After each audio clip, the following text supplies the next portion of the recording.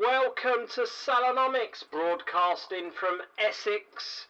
The Bitcoin price is $64,000. No, it's gone up that much. Wow. Yeah, I'm telling you, mate, it's inevitable. Just get on board. Anyway, broadcasting from Essex. I just said that. I've lost my script. Damn, this is so unprofessional, Joe. We're just ad-lib it, mate. We're going to have to wing this. Yeah. Joining me once again from Islington is my hair prince, Charles. Joe Mehmet. Prince Charles, I'll talk to the trees, but none of them listens to me. Is that him, wasn't it? He talks to the plants, doesn't he? Prince Charles. Yeah, he does love talking to the plants. And I like his reasoning for behind it, right? Because plants like it carbon dioxide. When you breathe out, you're breathing out carbon dioxide. So essentially, you're giving them a little boost, right? It's a shame that he doesn't believe that carbon dioxide actually cools the world, rather than his climate change scam that's going on with the World Economic Forum and Klaus Schwab and all that. Yeah, but that's another episode, Joe. I think so. I read this fantastic article about how the elites of the world contribute more carbon footprint than 90% of the world population. I saw that. Yeah, I saw that. You sent me that on LinkedIn. Should we explore that a bit? No, I don't think so. I think we should have to do a bit more research onto that actually, because I saw it. I read it, but you know me about global warming, climate change, right? I'm not a believer. I'm not a denier. I'm not anything. But I just think that it's something that needs to be really addressed properly. Let's do our research on it first, so that anyone wants to attack us, we got our backup on that, I think. Well, I got two things straight off the bat I want to mention. Go on. When you just Google or YouTube ice cube in a glass, right? So that debunks the whole polar ice caps melting and sea levels rising 10 foot. So just YouTube ice cube in a glass. And the second thing I want you to... Daniel, it's Rex from Devon Park. Could you please give me a call in relation to the site you sent me yesterday? Sorry, my wife's decided... That's right. That's right. She's decided to do a business call. Okay. Okay, I'll just pause it for the moment. No, I'll tell her to go away. Do you know what? All right. Sorry, I didn't know you were recording. I thought you were still chatting. Sorry. Yeah, no, it's Joe's fault. Yeah, and the second thing to debunk is in 1953, the Thames flooded Southend and Canvey Island, right? Yeah. So if climate change was such an issue, why have we never had that flooding occur since 1950? Well, this is it, right? I mean, there's so many questions you can ask, right? One of the easiest questions, that's could actually debunk any theory, right? Is treasure hunters, right? Okay, yeah. Yeah, they got their metal detectors, and they go scouring the country, right, looking for gold, artifact, coins, whatever. Do you know what I mean? And they found coins, dating back to Roman period. The Battle of Hastings period, right, which is dug deep. How the hell did it get that deep? Because the Earth rises, doesn't it? So I that's guess. things like that. Do you know what I mean?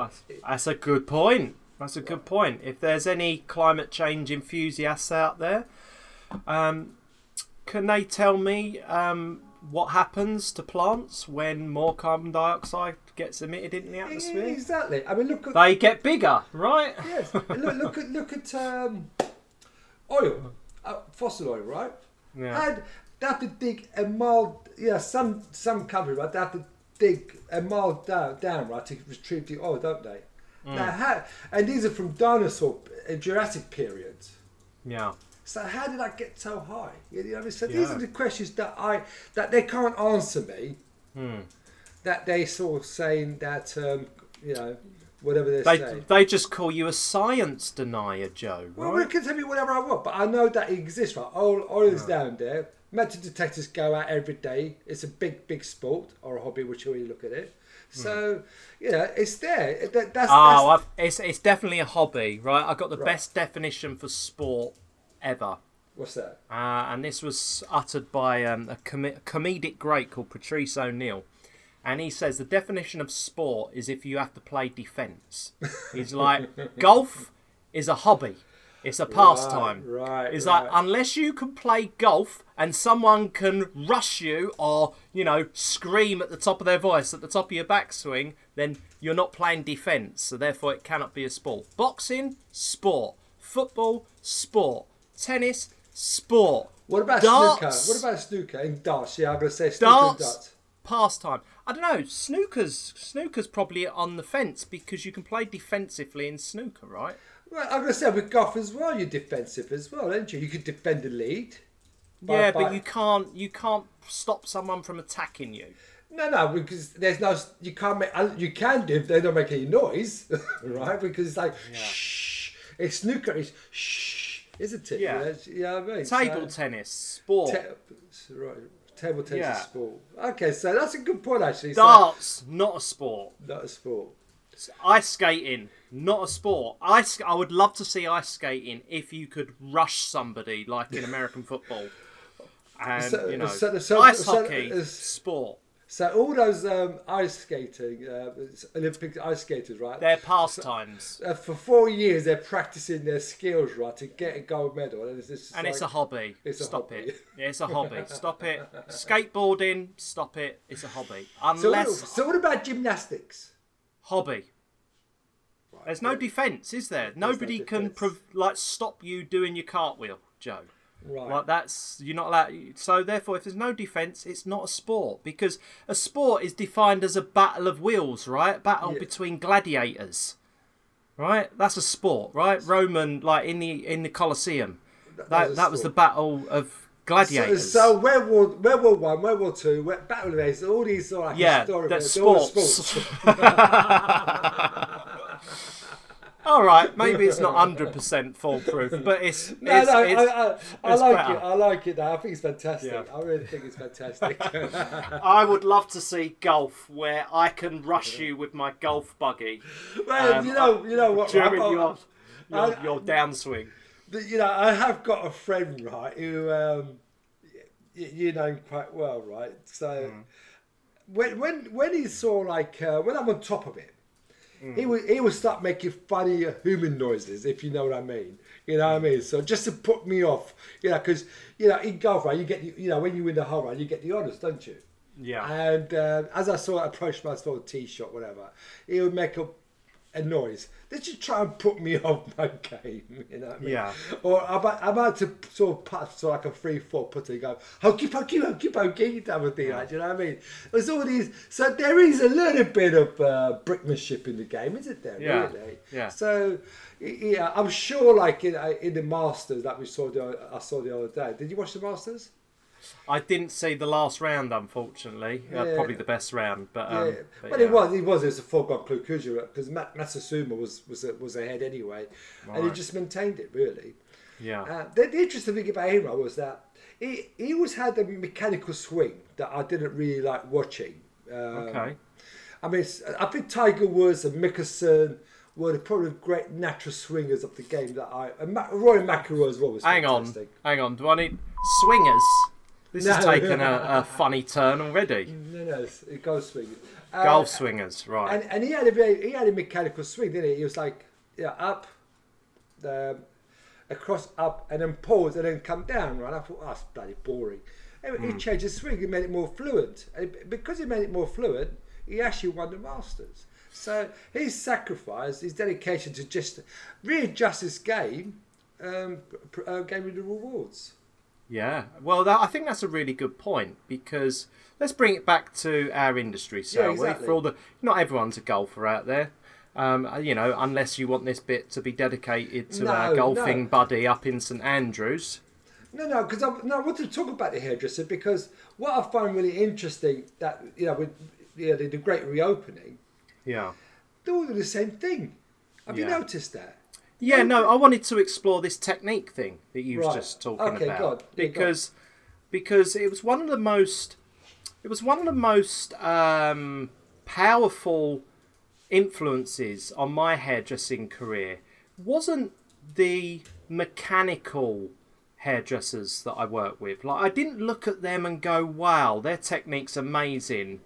I looked at them and thought it was a bit clunky. I always kind of gravitated towards people that look very graceful and elegant with their, you know, how they held the comb, how they used the scissors and all of that.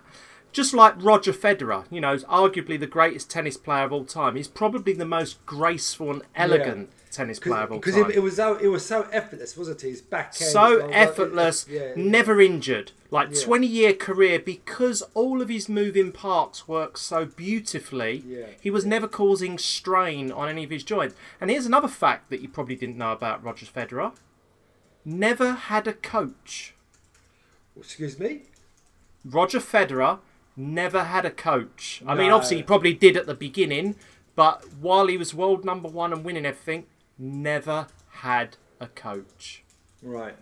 Really? So what does that tell us about coaching and things like that? And I know go on. You know, I was going to say, you know, a lot of coaching manuals, they remove your natural flair and elegance from your technique, and wow, you got to conform. You got to do it this way. You know, like I've seen people that hold hair dryers by the nozzle as opposed to the handle, and I've seen people using weird scissor comb technique, and you just see all their joints and everything bending out of shape, and they're like kind of bending their back sideways to try and get an angle and stuff like that. Yeah. I think it's really important. You know, did you ever consider your body position and stuff when you were working? Because obviously you've been doing this for some years, some years, you know, surely you should be a decrepit, falling apart, all your joints hurting after so many years of doing this job, right? No, 100%. I was very aware. What I noticed when I was, not so much when I was a junior, because I didn't really pick it up when I was a junior, right? Because I was picking up other information. But you was picking up tea bags and hair. Yeah, exactly. Like, you know what I mean? It's all cleaning twice and getting taxis. Yeah. No, but when I was a hairdresser, what I did notice, right, was how certain hairdressers at a certain age started getting hunched back. They started having back problems, started having sciatica and things like that. I mean, I didn't know sciatica existed till the 80s. Do you know what I mean? Like when hairdressers started talking about it. And they start looking at their body shape. They're always lurching forward, weren't they? You know, as a hairdresser, you always lurch forward so your shoulders are more rounded. I mean, because you see me, I mean, my shoulders are square. And I always maintain that upright posture. What I learned to do with the haircuts was that the best... What I started doing, right, was I used to sort of bend my knees. I used to keep my back straight.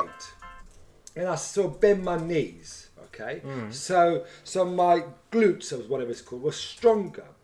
And what I then, as I developed my ears, right, I started using a cutting stool. You know, this is sort of like into the like 80s. The cutting stools came into play, right? Of doing hair, because to get the best haircut, you have to be eye level as well with the hair. You can't when you blow dry. It's very different. You've got to be on top of the hair. That I understand. But when you're doing haircuts. Eye level. Eye level is the best level, right? And a cutting stool, that's why I think a lot of hairdressers these days use cutting stools as such. But I'm not saying I was the first one, but in the 80s we were the pioneering hairdressers. Was that frowned upon, using a cutting stool? Because I know certain salons that using a stool will be frowned upon. Yes, look, I mean I know that the salon I was working for at the time, they forbidden juniors to using cutting stools in their models. Do you know what I mean? So it was stuff like that. You have to earn the privilege. Gotcha. And you're all fighting over one stall. There's probably one stall in the salon, and everyone's going to fight over it. And you have to earn the right for it, right? So it wasn't so much like, you know, it's a free for all. So again, like you perfectly well. Now, what the interesting thing is about with the technique, right, was that the best way of honing your skills and your mastering your technique, right, is on the client. See, it's very different in other professions, football, sports, or whatever, right? You can't practice on dummies. That's why I was said to you, we talked about it before on dummies, right? I don't believe that. So you learn your basics, and then you got your clients. And the best way of sort of like honing your skills, right, it's the client, right? As much as they're very important to you, they have to be your guinea pig to a degree as well. You know, if once you still know your angles, like which I did, because you adjust your body to the angles, don't you? Because that's right. How many times you sort of do a haircut, right? You know, straight down the middle, you sort of like you do the middle, you do the left and right section, and the right section is slightly longer than the left section, whatever, because the neck the body's not 100% symmetric, is it? There's that. If you actually look at the face, right, the earlobe is slightly lower than the the eyes and all this stuff, so it's not 100%. I think it's an important point because it's something that's come in over the last few years with obviously development or innovation in scissor technology. Now there's, I know Lee Stafford introduced me to this inside-out method, which essentially I think was given to him by Sassoons, which is basically, so obviously if you're standing at the back and you're right-handed, you would start in the middle of the section, you would cut from the inside to the out. But when you do the right-hand side, you'd start in the middle, but you'd flip your scissors the other way round. And it's really just to prevent your wrist from having to bend. So your wrist is kind of straight at the same time, but you remove the bias of leaning, so that you remove the bias of it being slightly longer one side. And this is a technique which I think a lot of people are now utilising. Because, like I say, it works. You know, you haven't got this bias to make one side longer than the other if you're doing inside out to outside in. That's it's all new. See, I was slightly different to that because I actually break my wrist quite because the one thing as a hairdresser. You don't want to do that. You don't want to break your wrist. No, you break your wrist as it's sort of like you make it very flexible. You know what I mean, right? You know, I remember. Right, I used to be able to arm wrestle with people. You know, a little, a flippy floppy hairdresser, right? You should have a strong wrist, and we know what the was that film? Was that Over the Top film? Was that written about you? Was it the Sylvester Stallone one? No, but that was in your trucking days. Yeah, because it's not about your strap of your arm, right? It's the strap of your wrist, isn't it? And from a hairdresser point, right, your wrist is very strong.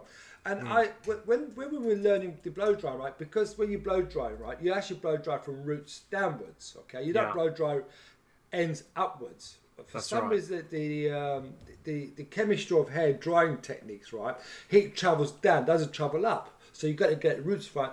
So with the nozzle, right, you used to have the nozzle straight down, right? You put your section and the nozzle goes straight down, so glide down. Yeah. So you used to be able to break your wrist, right, so that you could get the angle of the hairdryer. Literally, the airflow skimming the surface of the hair. So your wrist was quite flexible. So when I came to do the haircut, my wrist was very much flexible to adjust myself. I mean, I must caveat that with, heat obviously rises, but when it's going through a conductor, it will obviously travel the direction where the heat isn't.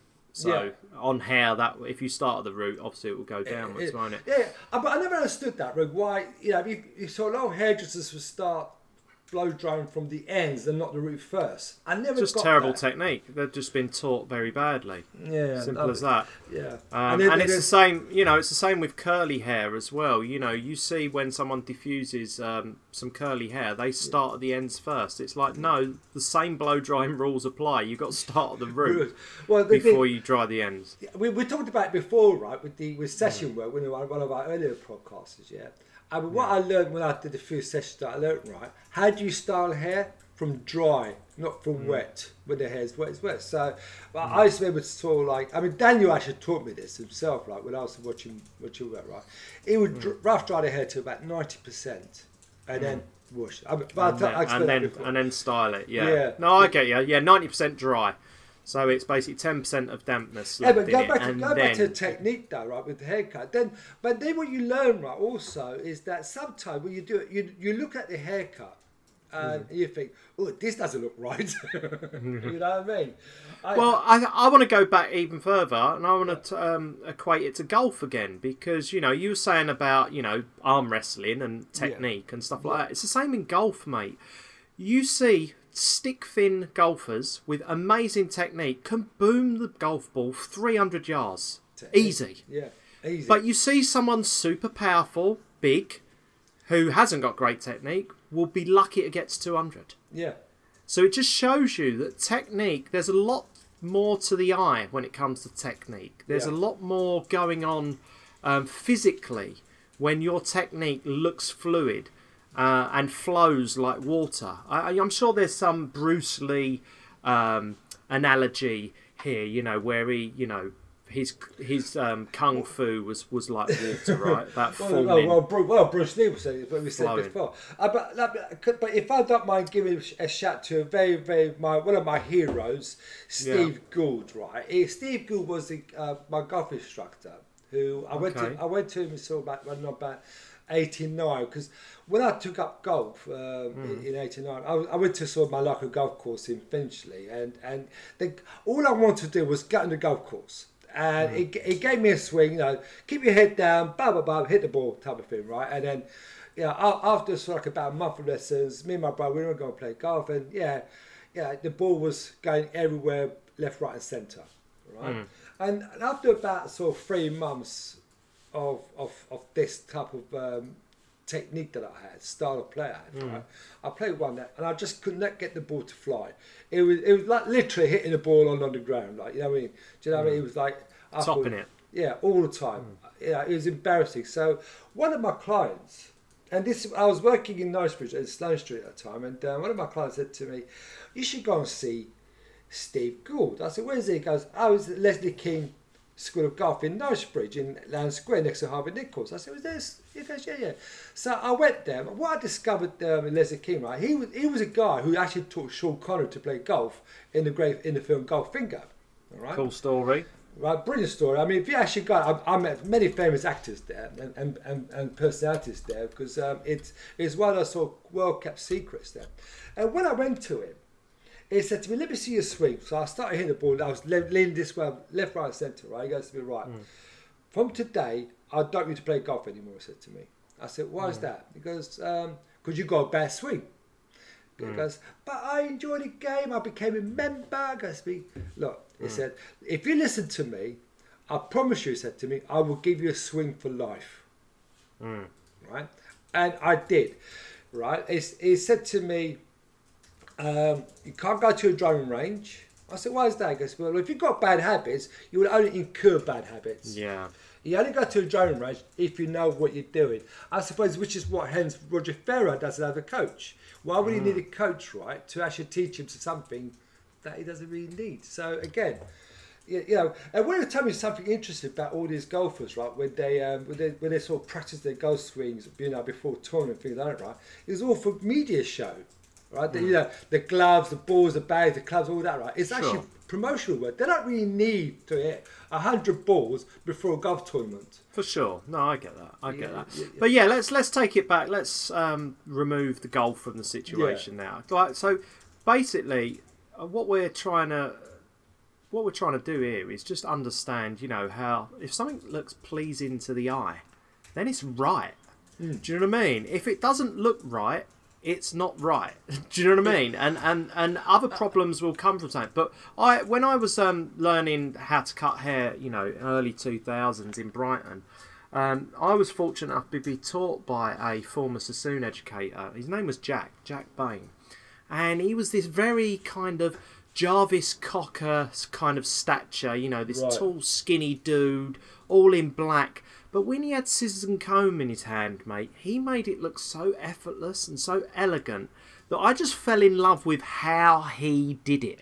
I didn't understand how he did it, of course, because I was a 3-month apprentice. But it was the way it just looked elegant, effortless, simple. And his hairdressing, the results he got was incredible as well. And it was that part of his... I mean, look, I can't mimic his technique. He's much more elegant than me. But, yeah, I think there's something in that, isn't there? Between, technique, not straining yourself and having longevity. Because I want to segue into...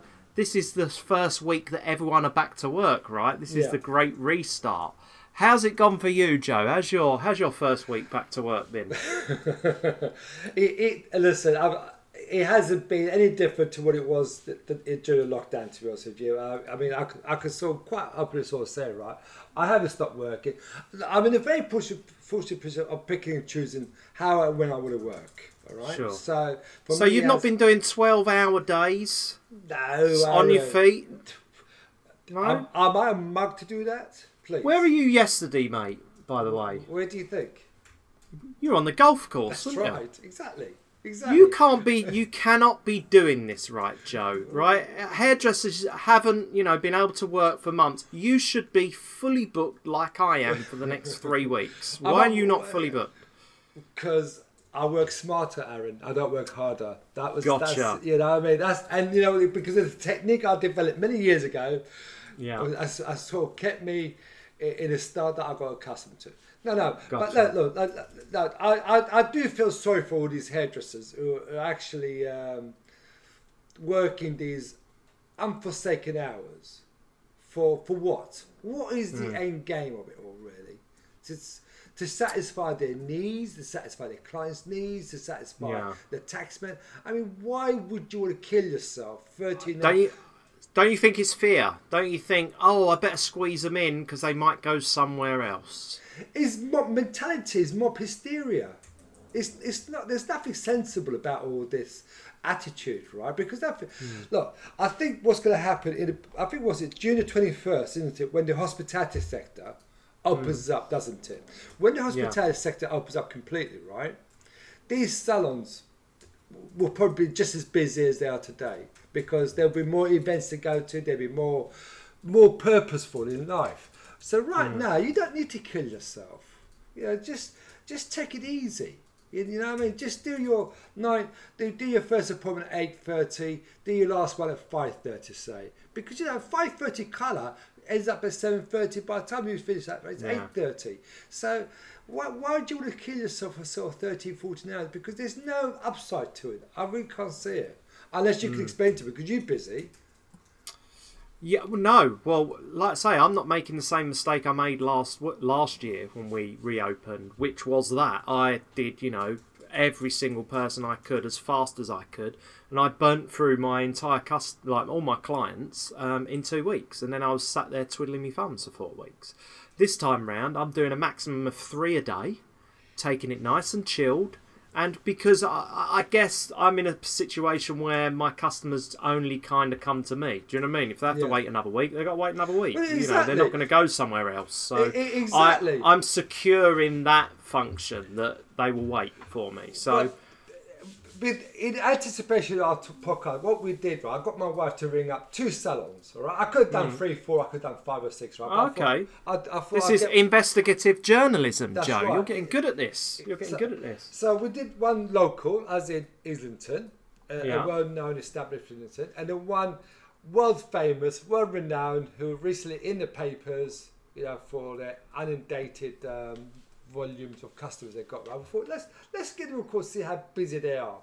Right, so my wife rings up and says, I want a basic tint and trim and blow dry. Where's your next available appointment? And I said, have you been to us before? I said, no, I was recommended to you. Well, we have to do a patch test. Okay, can I do that all in one day? Because I'm desperate for a hair colour, because I've been doing it myself for all this time, blah, blah, blah. Says, okay, the earliest we could do you is May. Now, May could be in 2 weeks' time, or May could be in a month's time. We don't really know. So it could be 2 weeks, it could be a month. Let's give the benefit of the doubt, let's say a month, all right? So we rang up, then she rings up this well-known establishment in town. Same thing, really. I was recommended to you, etc., etc. Now, they could do a colour, the earliest is May. No specific date again, right, May. But they could do a cut and blow dry in 2 weeks with a said hairdresser. Yeah. Really.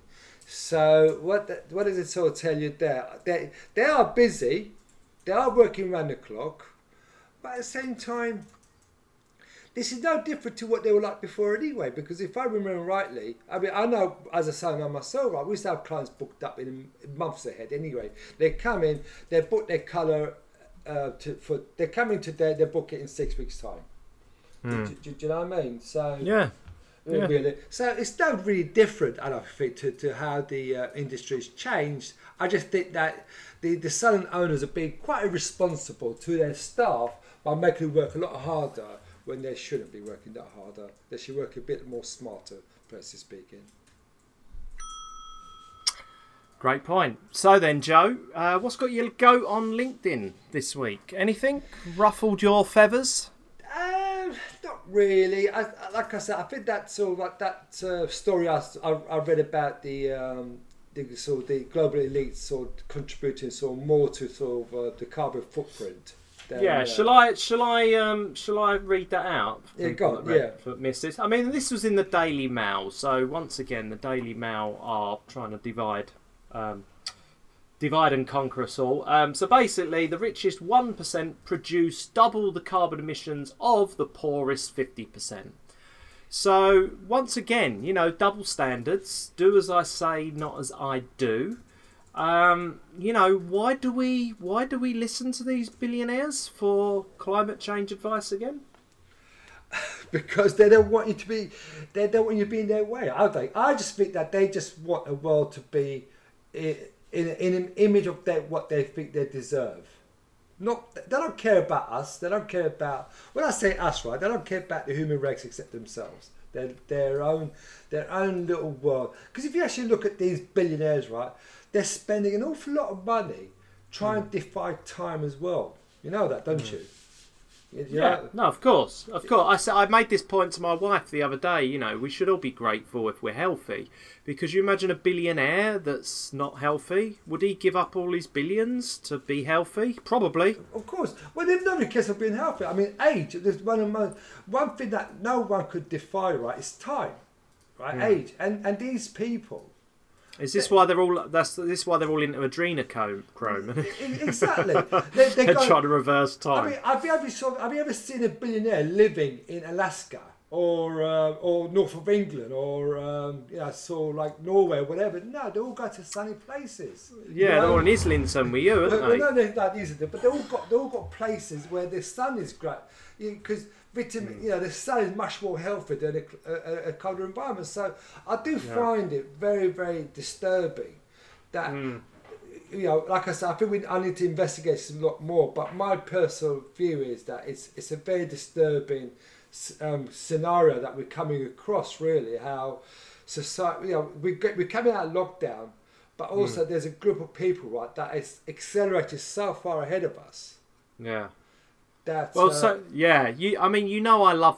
podcast No Agenda. Yeah, you do, yeah. So they did a 2-hour special on climate change the other week, and obviously their formula is right. We're going to play clips from mainstream media that say climate change affects your sex drive. Right. So basically, they're trying to scare people into conforming to what they want.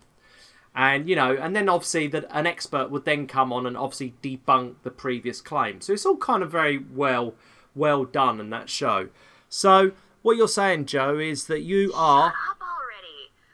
Science. You're a science denier, right? By going against this, you're a science denier, Joe. How do you know whether... I mean, you've only been on this planet 60-odd years. Surely it's warmer today than it was when you was in... when you was 5 years old. Never, mate. I've been in this country since 63. There's only 1 year in my whole life in this country that I thought this summer was the best summer. That was in 1976. All right, yeah, you might get 1 week of really, really hot weather. That's 1 week. It's not a disaster. Do you know what I mean? And all of a sudden, right, you've got all the doomsayers saying, ooh. Now, for 364 days of the year, right, you don't see them protesting about global warming in the winter time, do you? Or in the autumn time. They're only in that 1 week of warm weather, they're protesting. Yeah. So, I can't wait for Extinction Rebellion to do some kind of sit-in in the middle of February. That'd be amazing to watch that. Exactly, right? You don't sort of see them going protesting in Saudi Arabia when it's like 50 degrees or Kuwait, whatever. Yeah. No, they're just doing it here. You know what I mean? Because they're protected. Aaron. Yeah. These people are protected. Do you know what I mean? It's just absurd that this country or any other country, right, endears to their philosophy. I just find it bewildering. I really do. Yeah, where's the fear narrative again, isn't it? It's like my sister, who's a militant vegetarian. She texted me the other day. She's like, "You've got to watch that Game Changers movie on Netflix." Oh, it's obviously all the whys and wherefores why we should all be eating bugs and plants and not eating meat anymore. To which I responded, well, surely if carbon dioxide is creating the climate change, then surely we should be eating the cows which are creating this carbon dioxide and not eating the plants which are supposedly creating the oxygen. I'm confused. Well, do you think Prince Charles was confused when he starts Prince Charles he's always confused. He's always confused. Never listen to Prince Charles. Prince Charles says one thing, it's like China. It's like a China metric. If he says one thing, do the opposite. I think we forgot to mention, actually, rest in peace, Prince Philip. I think we've got to give a mention to Prince Philip. I really liked him, actually. I liked. Did you? I did. Did I like his quirkiness, and and he spoke of the typical British humour, which is full of banter, full of quick quirks. Even though he was German. Yeah, which is or quite Greek, remarkable. Or Greek. Or Greek. Was he Greek? Was he Greek? Yeah, Greek as well, right? Okay. Do you know what I mean? So, but I really liked him, actually. You know what I mean? Are you a royalist then, No, Joe? Do you mind the Queen? I'm not saying I don't mind the Queen. I got no time for Prince Charles and his theories about sort of the environment, things like that. I think Prince Charles should be apolitical, anything. He should serve the country, serve everybody, not just a group of people. Not just the Davos douchebags. Yeah, exactly, and that's where he's going completely against me, really. So, do you think there is going to be a royal family once the Queen departs this mortal coil? I hope there is, actually. I'm not a royalist, but I think it's quite nice to have something. There's a lot of things I disagree with. Especially when it comes to class structure and things like that. But also, I think what Prince Philip has brought out to me, right, is how important it is to have a body which is completely free of any politics. And I think... Yeah, a head of state. I think the royal family should be there. They should be there because they are the ultimate in standards, right? You need a standard bearer to live up to, right? And I think that's true in every industry. However, I do worry that once our Queen departs, I just think I can see everyone turning against Charlie and the gang because, they're all these woke idiots now, aren't they? That are basically telling us all how to live their lives or how we should live our lives. Exactly. And he's part of that problem. He is part of that problem. Yeah. But I listened to a great economics podcast, which was about why royal families are necessary in Western democracies. And it was Saif Dinamoos, the guy who wrote the Bitcoin Standard, and he essentially put forward the case of when you look at the republics in Africa, the ones that have royal families and the ones that don't, the ones that have royal families have the longevity attached to them because obviously it's in the royal family's interest to not allow their country to go to rack and ruin because they're going to be there overseeing everything for decades. Whereas in America, you've got short-termism in politics because they just care about the next 4 years. So they don't put any long-lasting plans in. Yeah.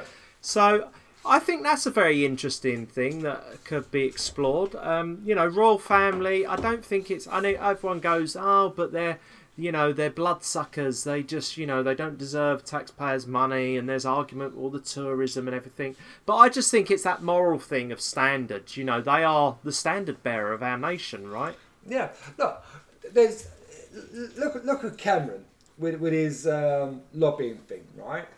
He's sort of like trying to raise money for this sort of green seal, using taxpayers' money to prop up a failing company.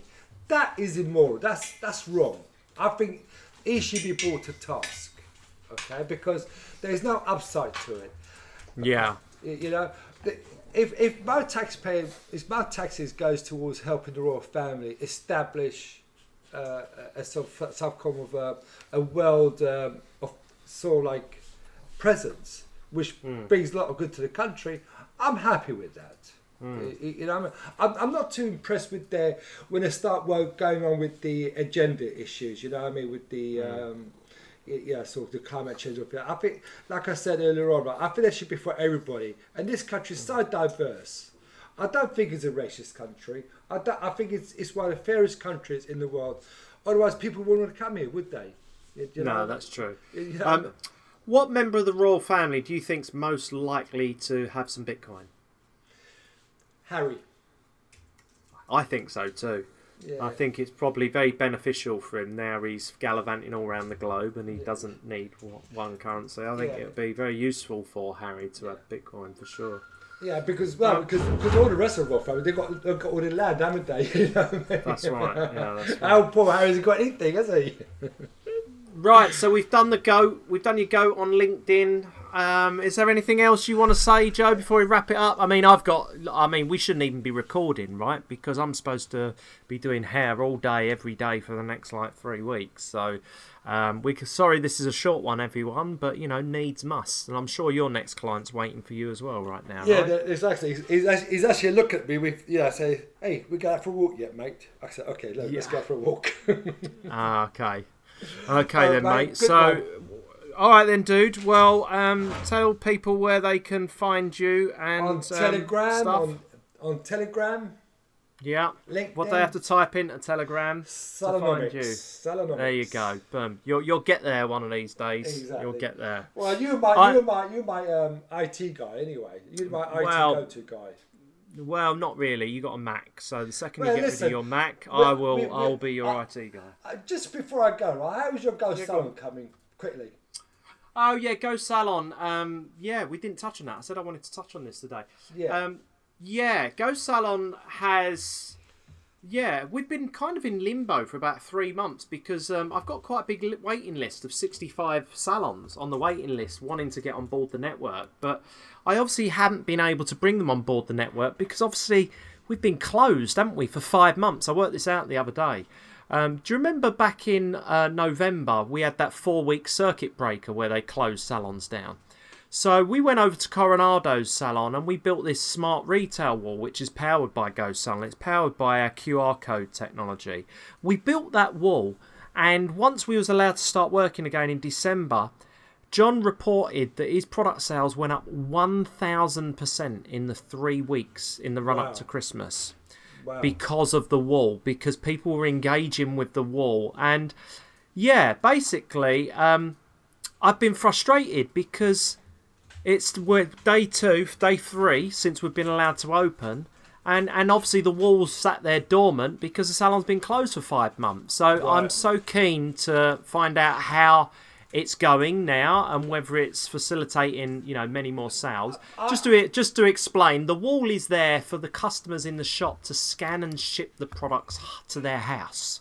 Yeah. So they don't have to pick up that heavy bottle of shampoo or anything. It gets shipped to their house, and John gets paid a commission for doing it that way. So he has all the benefits of selling, he has all the benefits of providing great customer service, and he has the benefit of not having to spend the capital on the product in the first place because it gets sold and shipped without him needing to buy it in the first place. So yeah, really powerful. I'm going to be going to see John on Friday because I've got a couple of clients that are doing the salon over there. So I'll hopefully report back on next week's show. Yeah, because I think it's not that I know much about Go Salon. I just know what you know. But there's, again, we talked about earlier on with the techniques.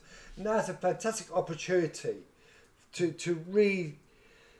not restructure, but change the direction of the industry, I think. Yeah. Yeah, Totally. I think we're at a stage now, in order to squeeze more people in, we need to enable the customer to do certain things on their own. At the end of the day, why did Tesco's, Sainsbury's, etc. put self-service checkouts in? Exactly. There's people got choice then. Do I stick around and talk to you for 5 minutes at the end of appointment, rebook your next appointment? Or does the client do all that from their own handset in the chair while you're finishing off the blow dry? Exactly. Do you know what I mean? Exactly. If you're doing 10 clients a day, Joe, 5 minutes saving, that's an extra hour. You can get your lunch break back if you want. That's right. And that's exactly, I think, we can explore that on our next show, and how we can sort of be beneficial, I think, because that's exactly what we said it before, right? Hairdressers have to start being hairdressers. Yeah. Nothing more, nothing else, and let your Go Salon be everything else for the salon. Work smarter, not harder, Joe. Exactly, which is what I said earlier on. Brilliant. On that note, mate, I will give you a quick send off by saying, Oh my god, that is amazing! Okay, mate. right, Well done. adios. See you soon. Bye bye. Take care. Bye, mate.